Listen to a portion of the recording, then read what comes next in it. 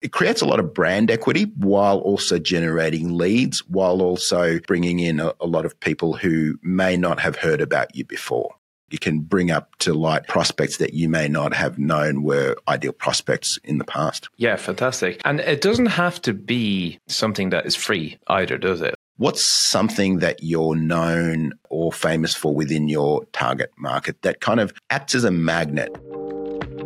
Hey, just quickly before we get started, we have a website called constructionsecrets.io. It's our website where we've got free training, free videos, free everything that you need to become a contractually savvy construction company. So basically sign better contracts with lower risk, that you've got more of a chance of making more profit on your projects and ultimately stay in business over long term. So go to constructionsecrets.io, consume all of that stuff and be a better construction company. And now let's get on the show.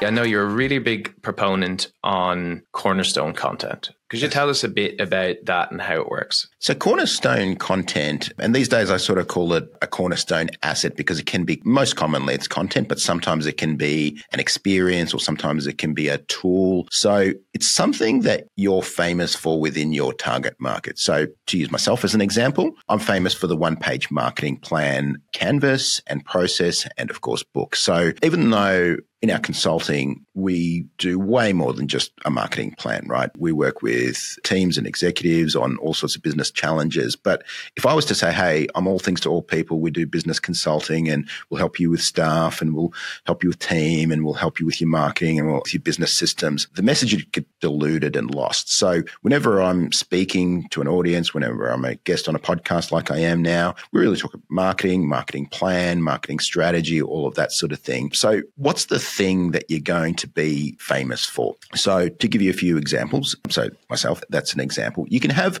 Cornerstone experiences as well. So for example, there'll be businesses that run lunch and learn events in the B2B space. In the B2C space, there are people who run events and things like that. So what's something that you're known or famous for within your target market that kind of acts as a magnet? So it's sometimes people talk about lead magnets, and lead magnets are fine, but you might have 100 different lead magnets because lead magnets are very much attached to the ad that you run. But this is something a bit more expansive. What are you going to be famous for? What's going to generate a lot of goodwill within your target market? What's something that they're going to love, work at you for, and have you well known for? So what are they actually going to, it creates a lot of brand equity while also generating leads, while also bringing in a lot of people who may not have heard about you before. So it could be a good example. When you first told me about this, a good example that you say, oh yeah, that's what they were doing, right? So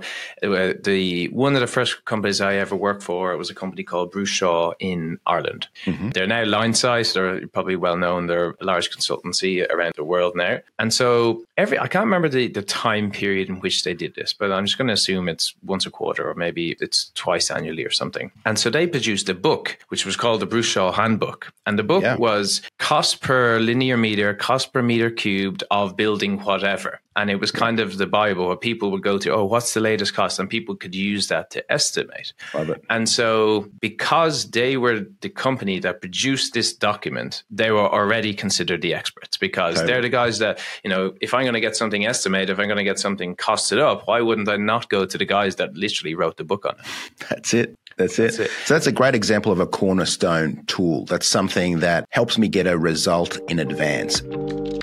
So we'll get back to the pod in 2 seconds. And so if you're getting some value from this or you're enjoying it and you think there's other people in the construction industry that would also, please just use your thumb, share it with them on WhatsApp or whatever way that you share these type of things, Facebook, whatever it happens to be.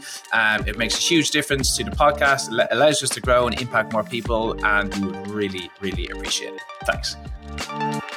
A few more examples, like if you've ever read the book 5 Love Languages or whatever, there's a little quiz tool that will help you figure out what love language are you, acts of service or whatever, that sort of thing. So that's a great example of a Cornerstone tool. So really what we want to do with our Cornerstone asset or Cornerstone piece of content is we want to demonstrate that we can help the prospect by actually helping them in advance. We also want to exaggerate or crystallize our little uniqueness or unique selling proposition proposition. And it also builds a lot of trust and goodwill with our target market. Like, you've given them something in advance of them paying you any money, most often. Sometimes it can be something low cost or whatever, but you're building a lot of goodwill. And so goodwill translates to brand equity and translates to, cash. I mean, when you purchase a business or when you sell a business, there's a line item on there that for the purchase price that exceeds your inventory and your cash on hand and all of that. And that line item on the balance sheet is